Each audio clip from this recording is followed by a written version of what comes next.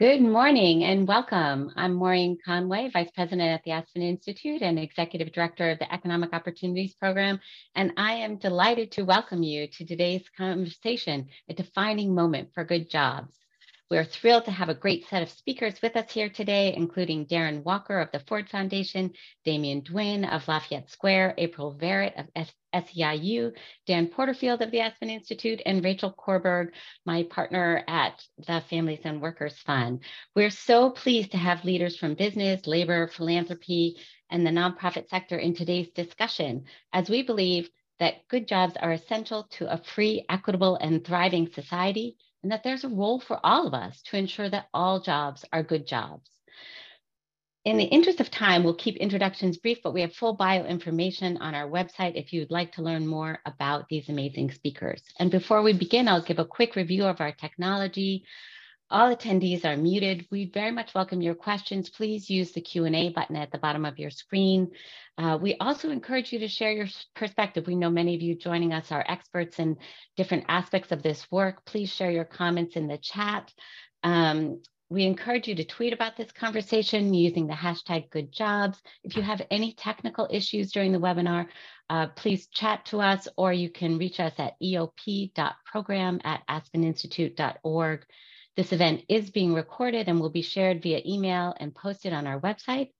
And closed captions are available for this discussion. Please click the CC button at the bottom of your screen if you would like to use those. And now it is my great pleasure to turn it over to Dan Porterfield to offer some opening remarks. Dan. Thank you, Maureen. Thanks everyone for being here. It's a really great thanks from me to the entire Economic Opportunities Program team for your work to organize today's event, to gather up our speakers, and especially to put a spotlight, as you do so well in so many ways, on the critical issues of how we create strong jobs, good jobs that provide a springboard into economic security, family stability, extraordinary opportunity for the young, and resilience in an economy that has become all too volatile for so many different reasons. And Maureen, you and your team are the leaders across society, bringing people together from different sectors to try to figure out where are the solutions. Well, last Friday, we all saw the latest jobs report and saw that the economy gained 263,000 new jobs. There's always a lot of questioning about, is it good or bad in times of inflation that there are more jobs or less jobs, more demand? And the economists sort of figure that out in economic terms. But what you're doing is saying, well, do we have any kind of a listing or a compendium of how many of those jobs are good jobs? And that's just not something that's put close enough into the viewfinder of so many people who are thinking about our economy. We really need good jobs, durable, good jobs. And for too long, we've assumed, or some have assumed, that if you got a job, they were doing okay. And the pandemic is maybe the latest chapter in this story that reveals how misplaced that assumption actually is. Anyone who was looking saw the implications of the pandemic for people living on the edge, when the loss of a first paycheck sent millions of people to food lines to get nourishment for their family, their children, or completely had to put one good thing like healthcare above another good thing, like feeding their children. And then their savings, which already was a tremendous national problem with crisis before the pandemic, with something like 40% of the country not able to handle an emergency that costs $300-400 because they have no savings. Well, this was a pretty tough stretch. It still is. And so many working families had no cushion, no resilience at all, and really no government policies to help build those cushions. And through the pandemic, and again today, you see extraordinary risks that people take as frontline workers, and there's a lot of goodwill, so much towards frontline workers. We cheer, we ring bells, we thank people so much. And yet, can we now step back and really do the planning that's needed in order to build models of good jobs that meet people's needs, healthcare, childcare, a living wage, the opportunity to speak for your rights at work, the stability families need. That's what this is about. And we know, and it's for years we've known, of course, that the burdens of low quality jobs fall most heavily on women and workers of color.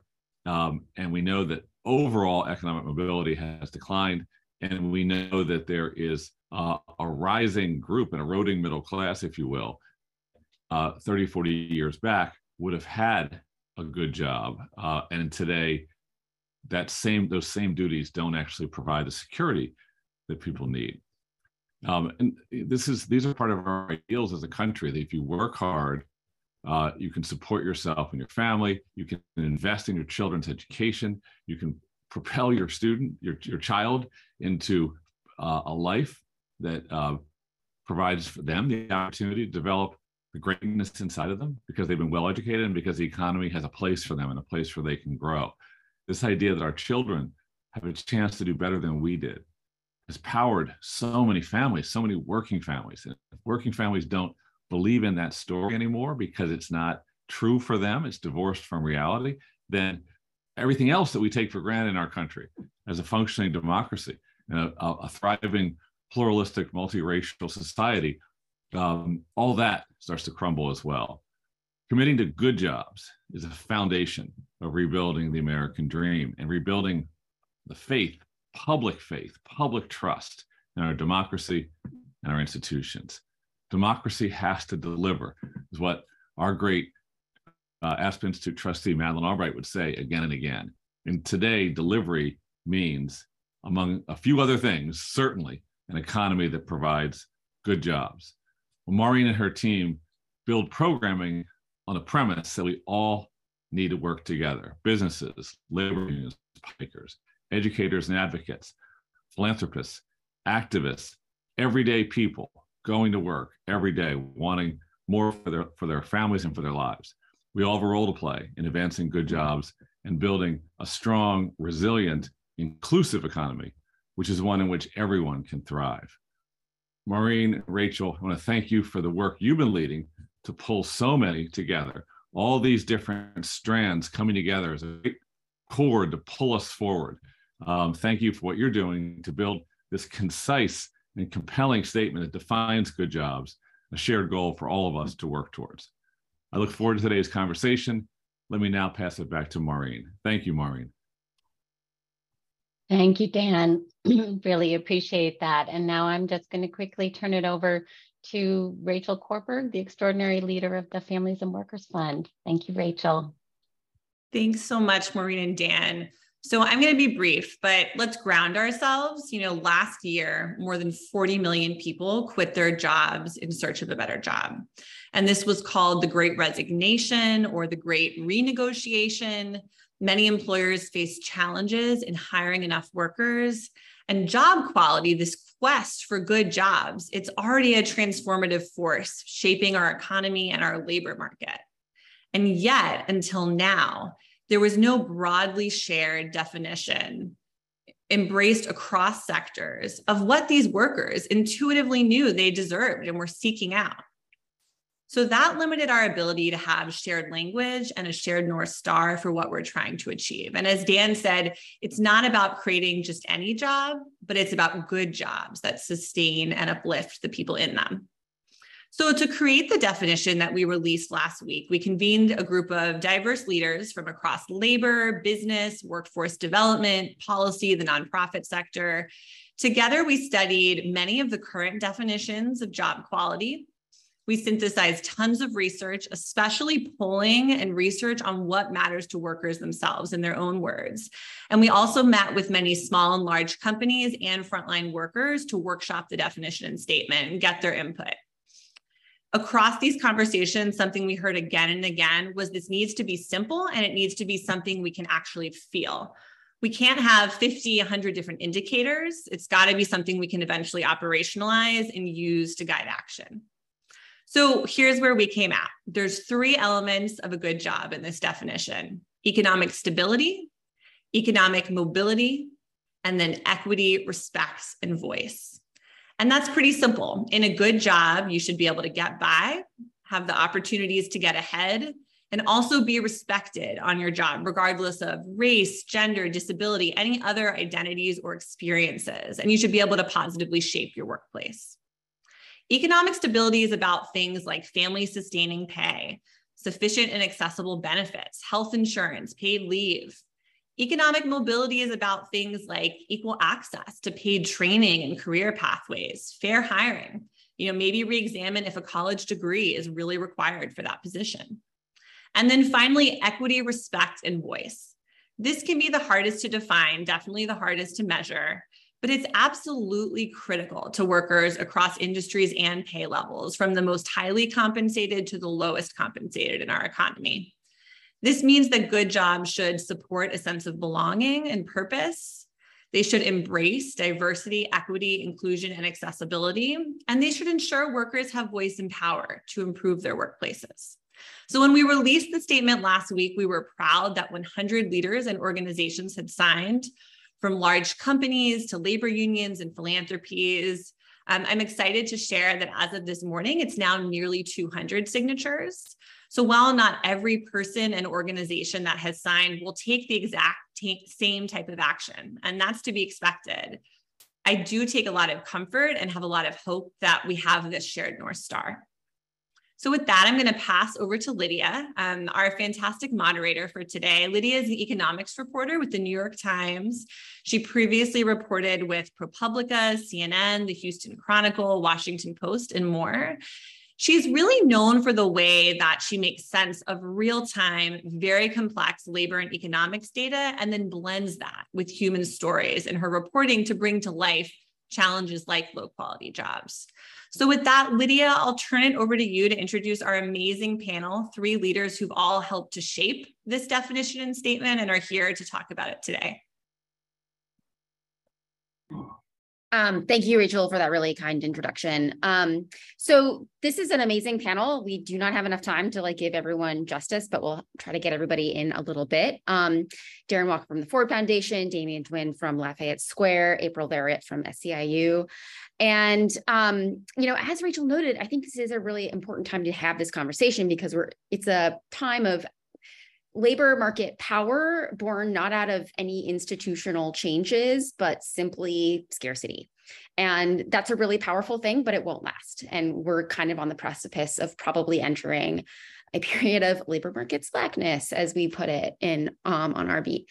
So that's going to require some more robust protection and commitment to making these good jobs in the future. And hopefully there's as many as possible of them to go around. So my first question to you all was, why is this shared definition really important? I mean, because I think a lot of people might read it and say oh yeah, that makes sense. What is revelatory about this? It seems like we could all have just written this in our sleep because people intuitively know what a good job is. What was difficult and why is this an achievement? Anyone want to hop in on that? Or I'll call. We're so polite. So good morning. And I want to thank the Aspen Institute for having SEIU as a part of this important discussion. I will start, Lydia, by saying I don't think it's that intuitive. I don't think that, I think it is totally subjective for many people what a good job is. And so having a definition that we can all have a shared understanding and have a goal that we are all working toward together to make sure all jobs in this country are good jobs, I think is really, really important. You use the word power a little bit ago, and I think it's really important because any conversation about what makes a job a good job, we can't have if we don't talk about power, right? Inherent in employer and employee relationships is power. Who has it, who doesn't? And I think what us defining a good job means for us in the labor movement is that workers have an opportunity to realize and utilize their own power to be self-determinative as workers, to make sure they have some voice and a seat at the table to help determine and drive for themselves what's a good job in this economy. So really proud to be a conversation in this work to hopefully move us toward a more equitable society where a good job is attainable for all workers. I would just add that it really depends on the perspective you bring. So I think employers and workers should want the same thing for work, and that is that work is also dignity, that with work comes dignity. And you have to, in our system, calibrate the employer owner, shareholder, with the worker and center workers and dignity. Often we are put in this binary of you have to either be for workers or for shareholders. I believe that's a false binary. I believe that binary is what has contributed to the growing inequality we have in this country. And so part of the reason it was important to be very clear about this definition is hopefully to also have employers agree, because most workers will tell you what they simply want from their work is to have a livelihood that allows them to live with dignity. It is not a dignified livelihood or existence in this country to work full time and still be poor, as we have millions of workers in this country who still rely on public assistance to be able to make ends meet. This is what it's about. Thank you, Damien. Did you have any thoughts on that? I think that was a mic drop, so I'll hang out for the next question. Fair enough. So a lot of people in this Zoom have been fighting for aspects of things included in this statement for a long time, and so I'm wondering what more can be done. What do you envision happening to try to operationalize some of these principles, that may not have been done before, right? It's like, it's not for lack of trying that people have been asking for things like retirement security, higher minimum wages, union voice. So does this need a legislative push? Are you just going to shame companies into providing better jobs? Because I think, in my experience, a lot of this is about certain sectors and certain big employers. There's crappy jobs in all parts of the economy, but really the majority of them are in places where wages have been depressed for a long time. So I'm just curious to know, what do you guys think? And maybe this would be a good one for Dina to jump in on as a sort of person in touch with companies all the time. How is this going to get you to the next level of achieving all these things? Well, I really want to double click on your use of the phrase, place. What we know from the data is geography, place matters in determining outcomes for human beings and corporations. They're inextricably linked. This data has been tracked by the government in meticulous fashion as part of the census since the Kerner Commission met and CRA was passed. So we know what census tracts or zip codes in the United States are starved of capital and economic mobility. They're defined as low moderate income places. And to get technical for just half a second, all that means is that the area median income in these places is below 80%. That knowledge is incredibly useful for employers, the stakeholders that Darren described, specifically shareholders, and workers themselves, in determining where does economic mobility exist, and in the places where it does not exist, what data is available to help discern the underlying causes. Having language like a good definition of good jobs provided to the system is helpful, because I believe with optimism, there's a path, Lydia, to have, Ron DeSantis and Elizabeth Warren at the Thanksgiving table together, toasting each other on how the system was bent in a way to help human beings.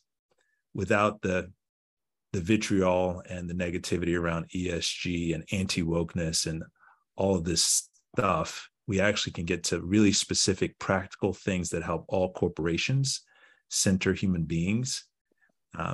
When I drill down, I see above all else a benefits gap in the United States.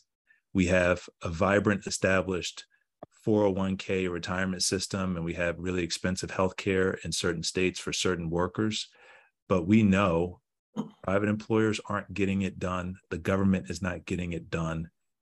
Labor is suffering, which helps explain the lack of productivity and the turnover we're seeing. Getting to a place where we have common knowledge and shared values and try to close the benefits gap, I think will go a long way toward helping the system. Liddy, I think the root here is a larger ideology that we've bought into in this country for the past 50 years. And that is that the only stakeholder who matters in our economy is the shareholder. And this is at a time when fewer and fewer workers are owners. My grandfather, who was a semi-literate, third-grade educated porter in an oil company in Texas, although he was not highly educated, he was an owner. He received an old-fashioned profit-sharing program that allowed him, when he retired, to, with his Social Security, live a life for the rest of his life with dignity. Those programs that allowed workers to be owners in most corporations have been terminated.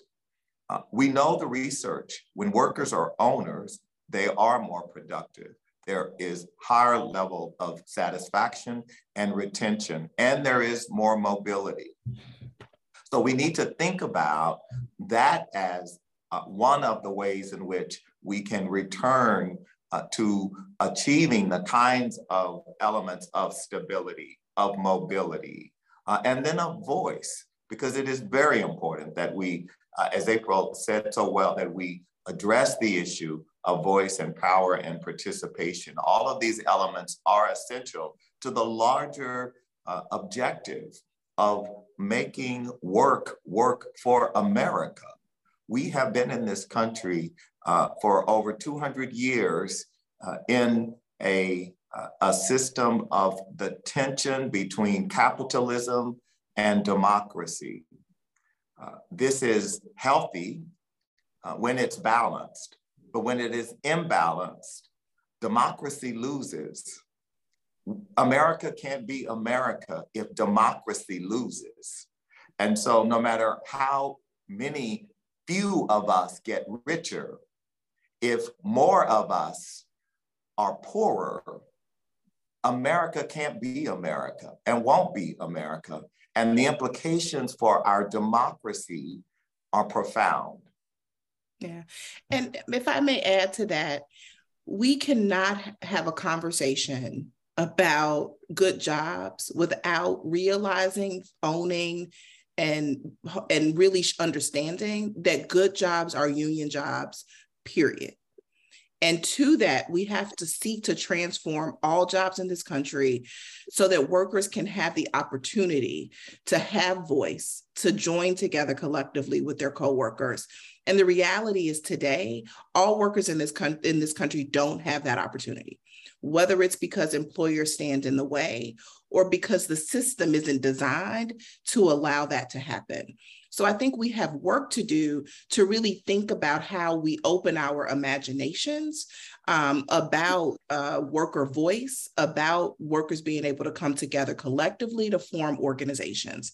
And in that, we have to center those of us who are least likely to be able to have a union, and those who are most likely to not have a good job. And that's women, that's people of color, particularly Black and brown people, and that's immigrants. And so in this conversation, we have to look at the parts of our economy where these folks like me, right? What jobs do we have, and how do we begin shaping those jobs to be good jobs? Yeah, so a lot of this makes me think about what happens when providing good jobs is just more expensive for companies, right? Like there is a case that providing good jobs pays for itself, right? Like in worker productivity and happiness, retention. I think I would like that to be true. And I think in some cases it probably is, but not always. And so I'm wondering what you guys think is the route to ensuring good jobs in the circumstances where there may not be a union, right? Like 9 out of 10 private sector workers in this economy are not unionized. And that may increase, right? But is this a question of laws and regulations? Is it a question of scorecards and transparency so people can choose what they, to the extent that they have that leverage where they go to work? I think employee ownership is a really critical and fascinating piece of this, but it's a tiny piece of this right now and like has not increased despite all the efforts around it. So I'd love to see that increase, but I'm not sure it's going to be the solutions in the near term. So anyway, what do you see as the sort of the route to getting your hands around the large mass of jobs in this economy where workers don't have enough power right now, and it's not in the interests of the existing like owners of capital to allow this to happen?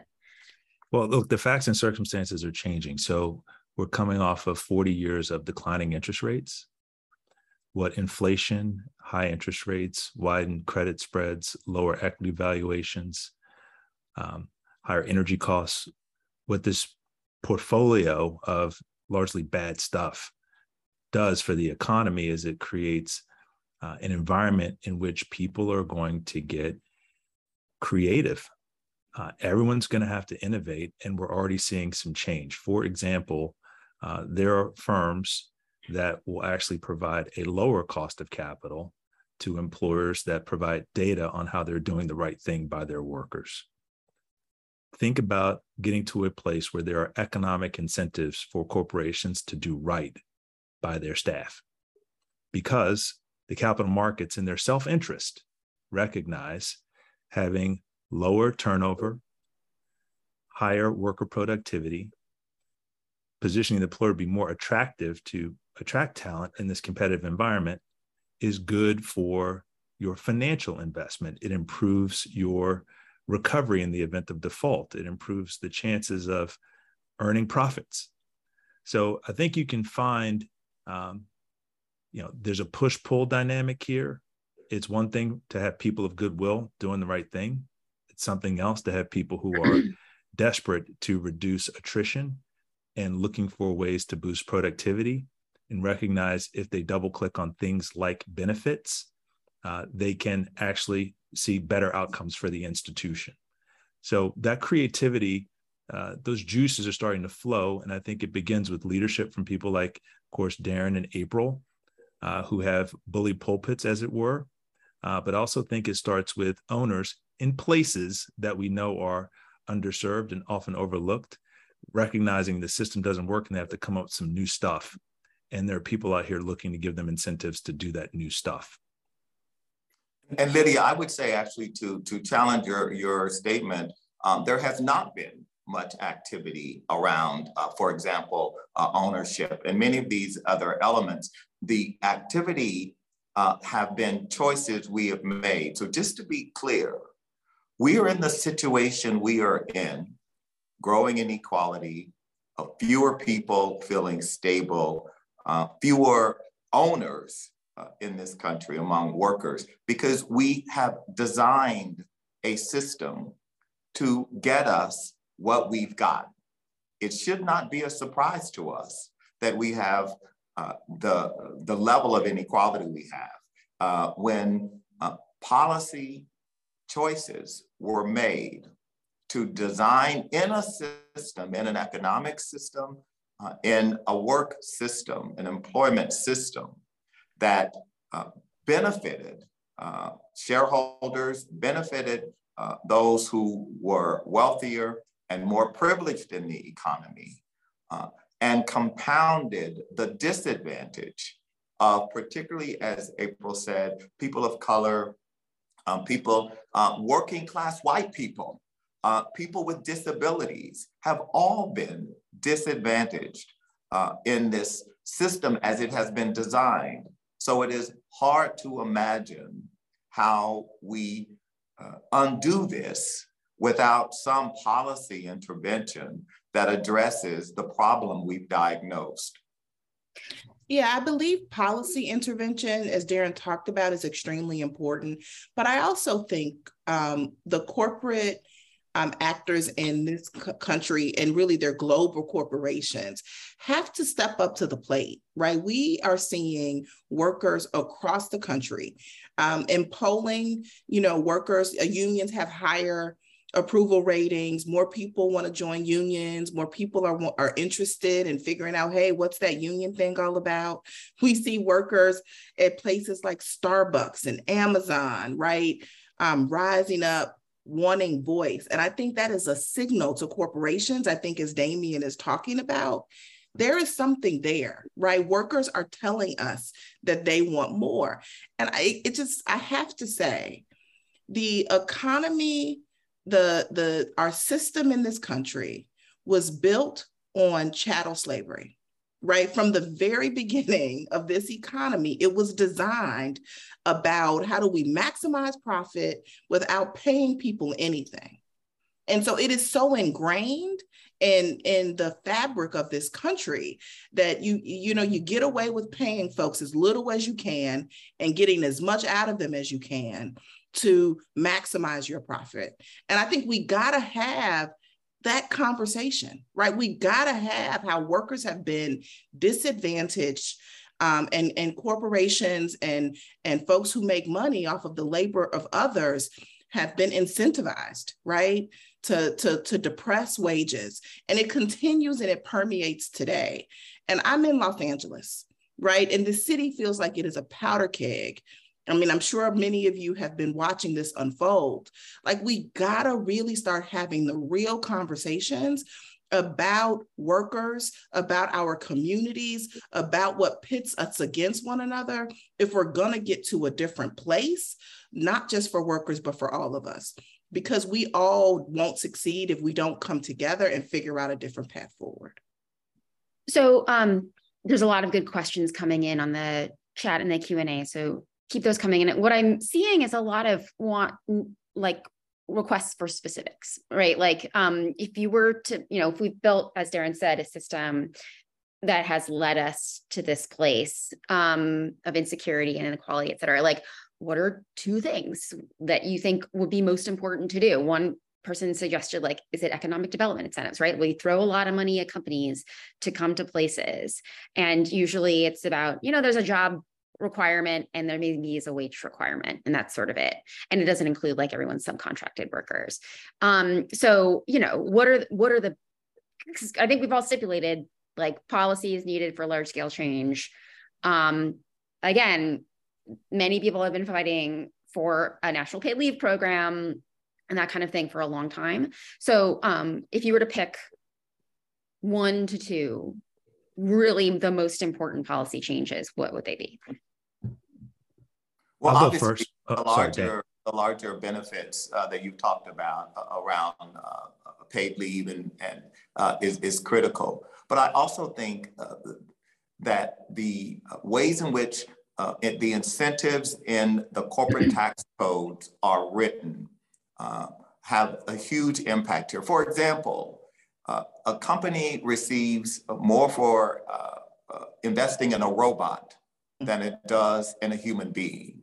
So the way depreciation, the way you over time take the cost of that investment versus investing in an actual worker disadvantages and disincents the company from investing in workers, in people. So I think we need to look at the way the tax code is written and really get into the granular ways to incent and encourage investment in people. And I will also come back to what I always say about ownership. Because when we look at the Black, white, brown wealth gap in this country, it is significantly impacted by the lack of intergenerational assets that white Americans have accreted over generations, certainly since the public policy behind the GI Bill that created a generation of middle and upper middle class white Americans that did not do the same for African Americans. So I think that we have to, if we look at just those two policies, but I'll also say that while I agree with April on the challenge of this country's history, we had a period of time in this country when we started to see, for the first time in this country's history, mobility, economic and social mobility for African Americans. We saw urban Black male rates of participation in the labor force at the highest levels we've seen between the 1960s and the 1980s. So we have been able to deliver the elements of this Good Jobs manifesto, but something happened. Something happened in the 80s and 90s that changed the trajectory, that widened the gap, that made more people, and again, policies, whether that be our criminal justice policies and the policies on the war on drugs, which took literally hundreds of thousands of Black and brown men off the streets and out of the labor force, and other policies. So we have to come back and understand that there is a larger gestalt of policies that are impacting workers, and that legacy remains with us today. So I absolutely agree with Darren. And I think we have to also know that when there was that period of upper mobility for all of us, there was the highest rates of unionization in the country as well. And so I think part of the policies that we absolutely have to enact is allowing it, making it easier for workers to join the union and not allowing corporations to make it so difficult for workers to do that. Today, workers have to walk through fire to be able to form their organizations. And we have to say that that is not tolerable in this country.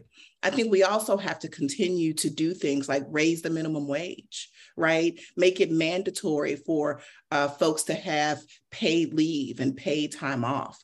Those are parts of Good Jobs that we can actually do something about at both the municipal, state, and federal levels.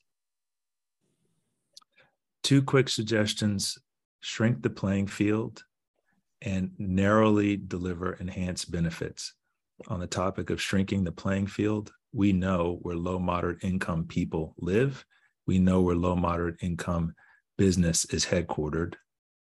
$1 invested in a business in a low, moderate income place is more impactful than $1 invested in a rich community like Greenwich, Connecticut, or 57th Street in Manhattan, or Silicon Valley. And so the focus should be, number one, drive capital and opportunity to places where we measurably, empirically, statistically know there is need. The cost of capital in those places should not be higher than it is elsewhere. And then finally, the benefits gap. The more we do to close the benefits gap for labor, especially in those places, the further along we will get. And there are very tangible, practical, existing tools we can use to close the benefits gap in those places. Great. I love the concrete suggestions here. We're getting to the end of our time. But, I do think that one person does raise an interesting question about antitrust policy, right? Because one piece driving down wages and making it harder for people to advance is monopsony power, right? There's Walmart and there's McDonald's. And if you don't have a wide skill set, it's hard to get around that. Do you guys think that ensuring fair competition among businesses is important to the labor picture as well? I mean, it's essential, Lydia, and there is very clear evidence that over time, our Justice Department has taken a different approach to the issue of monopoly and antitrust. And that, I believe, has been harmful. It's been harmful as the technology sector has grown without significant regulation, so much so that the actual public interest, our public's interest in this new sector has been completely defined by the private sector. They've told us what the public interest is. And so absolutely, we have to address the issue of monopolies. And I think you see across polling across political parties, geographies, regions, et cetera, significant concern about the sector that is, I think, clearly the most egregious in regards to this question of monopoly. Great. Unless anyone else has any burning comments, I think we have to leave it there. But thank you all for this conversation. There's a lot more to talk about. So hopefully we'll get that chance in the future. Thanks, Thank Lydia. you so much. Well, thank you all. That was fantastic. Really appreciate it. Thanks so much to the audience for your tremendous engagement in this conversation. I want to say that this conversation is not the end. It is the beginning, right? We have our shared vision, and we've gotten a number of ideas in this conversation about actions to take to advance this vision of good jobs. A couple of things I just want to leave you all with. So first, if you haven't had a chance to take a look at this statement, please do take a look at this statement. If you are supportive of it, please do sign it. We have a brief sign-on form for you. It would be great to have people join this movement for good jobs. Next, we are going to be releasing a Pathways to Action document following this event next week. And this document really is a compendium of actions that came up as we were building the statement from all the stakeholders Rachel mentioned that we were working with throughout. Because as Darren really noted, the situation we have is a function of our choices, and we need to make different choices, and then we need to put those choices into action. So we're going to be releasing this Pathways to Action document. It is by no means an exhaustive list of actions. We'd love your feedback, ideas. Please contribute to this this statement. We would love to hear from you. And third, I just want to say, metrics matter. And, the Families and Workers Fund, I think, has really been leading on sort of saying, we're going to have a statement on good jobs, but we need to have some targets for making progress. Their job quality measurement initiative has been an important contributor to this. The Aspen Economic Opportunities Program has been delighted to be one of the contributors to this effort, but they've brought together a whole variety of experts to think about how do we track progress towards this vision of good jobs through the Job Quality Measurement Initiative that they're facilitating collaboratively with the Department of Labor. So just want to highlight that as something for folks to keep an eye on. And also, I just want to mention that the Aspen Institute Economic Opportunities Program launched a Job Quality Center of Excellence, and we will continue curating a variety of resources, research, case studies, practical tools, and more to support people in the job quality work. Resources shared today will be available through that platform, and we welcome your ideas, questions, comments on the resources there. Thank you all so much for joining us today. Thank you again to Lydia for your expert moderation. Thank you, Damien, Darren, April, for your amazing comments, but also for your incredible leadership in this work. We really are very appreciative of that. Thank you, Dan, for joining us. Thank you, Rachel, for your incredible partnership and leadership in this work. And many thanks to Tianka Perkins at Families and Workers Fund, at the Aspen EOP team, Shelley Stewart, Yuri Chang, Amanda Finns, Adrian Lee, Tony Mastria for all their work in stewarding the Good Jobs Champions Group and producing today's event. It always takes a whole team effort. Please do take a moment to respond to our quick feedback survey, which will open in your web browser when you leave for the webinar. Thank you again, and we hope to see you all soon. Bye-bye.